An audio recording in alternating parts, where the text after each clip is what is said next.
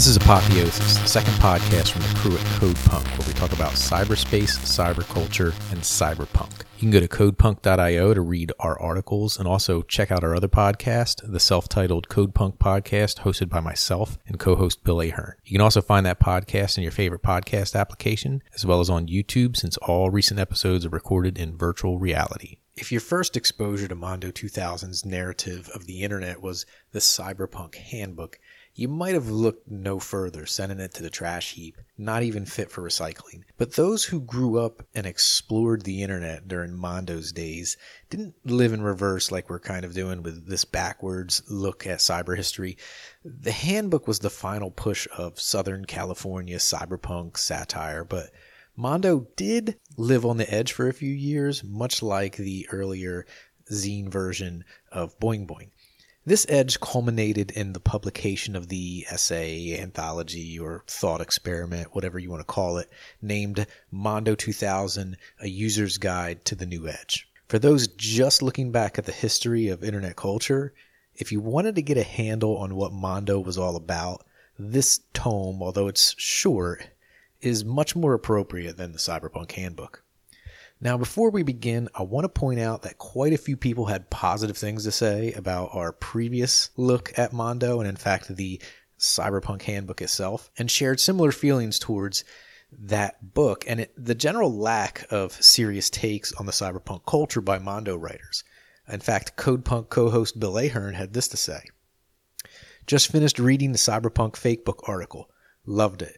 Really timely too, because after I found my copy and started flipping through it, I certainly went through the same emotions. In some sense, I always regretted that Are You Serious, who obviously never saw any need for gravitas in any form, became the face for a while of all things cyber. I get to need to not take oneself too seriously, but to never take anything seriously is equally as useless." Bill pointed out that he started hunting down old issues of Fringeware Review, feeling that the zine was more what would happen if Mondo covered cyberspace seriously. Interestingly enough, Fringeware Review was founded by John Lebkowski and Paco Nathan, both of whom also wrote, edited, and or contributed to Boing Boing and or Mondo 2000. We already established previously the crossover between Boing Boing and Mondo writers.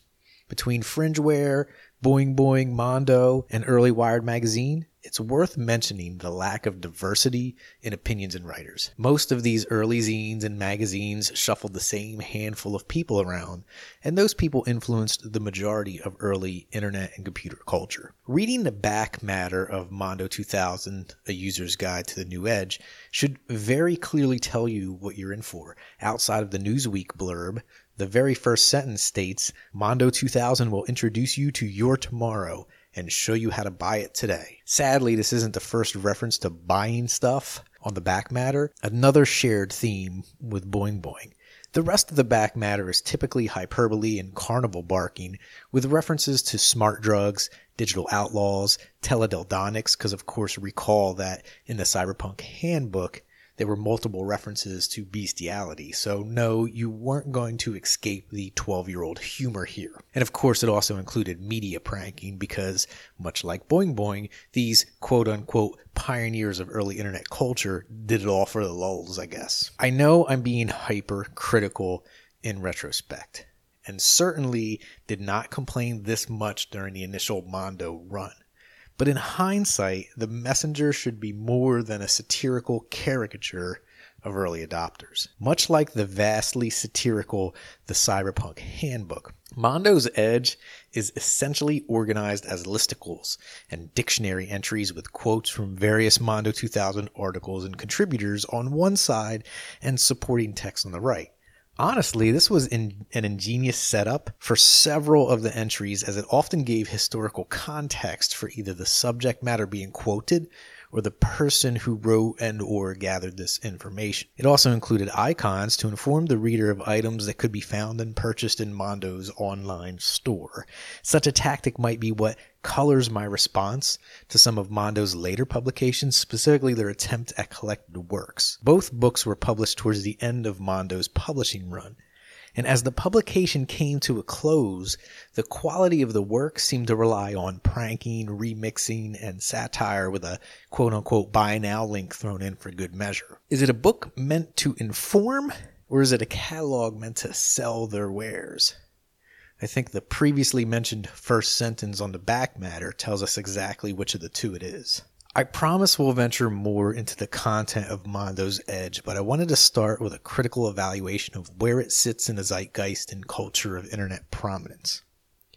Much like the Cyberpunk Handbook, Edge is forgettable and mostly represents an aggregation of articles, definitions, and ideas from the magazine consolidated into an encyclopedia and published as an attempt to make some last-minute cash on the Mondo name.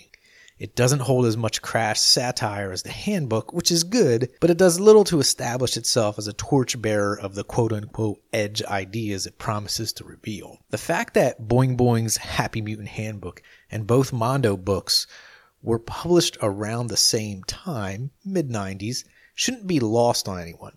And this is also roughly the same time when the dot-com bubble began to accelerate and much of the computer and internet subculture was being rewritten, dressed in a suit, and pushed into the mainstream. With the mainstream taking over many of these ideas and being better at writing stories on them than either Boing Boing or Mondo, it left the organizers of the subculture scrambling for a differentiator. Unfortunately for those in the left libertarian side of the equation, pushing open source software, hacking, and experimenting with internet culture, Bill is right that for a long time, Are You Serious was unfortunately the poster child, which made it all the easier to dismiss those in the cyberpunk movement and those in the left libertarian free software camp while embracing the new tech capitalism on the horizon. Before I get too deep into trashing Mondo's Edge, I want to be clear that I'm not trashing the writers featured. My criticism is for the editorial direction of both Mondo and this book at this particular point in culture. There are gems to be found, or at least summaries and reprints of gems to be found that have been migrated into these pages of this small encyclopedia.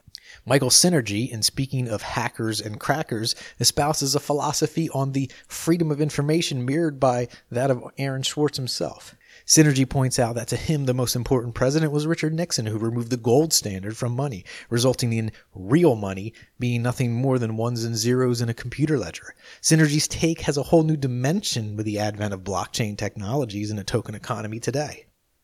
Synergy's take on money is echoed by none other than Emmanuel Goldstein, editor of 2600 magazine, who points out that the, quote, the more digital the society gets, the more we'll be able to completely change money. When it comes to Mondo's Edge, note that Goldstein's comments are relevant, prescient, and deserve contemplation, but also note that Mondo's Edge includes these comments as a single paragraph in a chapter on crackers and then moves on. The content has value, but the editorial in the book reduces that value, leaving it with little other than a link to the Mondo catalog to quote-unquote buy more. But don't worry, there's an entire chapter on geek humor taking up roughly 10 times the space of a small Goldstein quote, and for every Richard Stallman quote on hacker ethics, there is an equivalent analysis of hip-hop. Now, I like Digital Underground as much as the next guy, but considering the short length of this book, did so much of an internet culture book need to be about mainstream music? On page 14 of Mondo's Edge, just after the Rudy Rucker introduction, Are You Serious takes the wheel, but it only takes to page 15 to see an 8.5 by 11 full-page photo of Serious himself. What is a book about the new edge of culture without a full headshot from its number one peddler? During its most popular, Mondo was considered a bleeding-edge representation of emerging culture in California, and Serious took on an almost cult-like persona. Some of this is detailed in Douglas Rushkoff's book Siberia, and we'll get back to that in the future. Serious made a desperate attempt to blend multiple cultural areas, emerging technology, fringe culture, underground music, pranking, to try to become the next MTV, but seemed to lack the discipline and skills of cohesion to actually pull it off. At least pull it off for long. His last grasp was a handful of self-deprecating, prankster-heavy, content-light books to sell the image and some products, and try to stay in a global consciousness a little longer. Although Sirius's direction with Mondo led him to prominence, it also led the subculture to a divergence where those in technology could either continue to gravitate towards the merry pranksters of Mondo and Boing Boing, or those wishing to make computer science a career or lifelong passion could turn to the increasingly innovative and business-oriented Wired magazine. The disappointment is that the failure of the New Edge to present a detailed, fulfilling view of the future left many in the subculture with little alternative but to turn to a Wired magazine that was absorbing and trampling on the counterculture while spinning a new yarn for growth capitalism. Wired itself remained a strong force in the subculture initially, even using some of the same editors and writers as Boing Boing and Mondo, but its serious tone made it more palatable to business analysts, venture capitalists, and unfortunately, the up-and-coming tech worker. Eventually, Wired sold out to Condé Nast to become little more than paper to serve advertisements, but that's another story.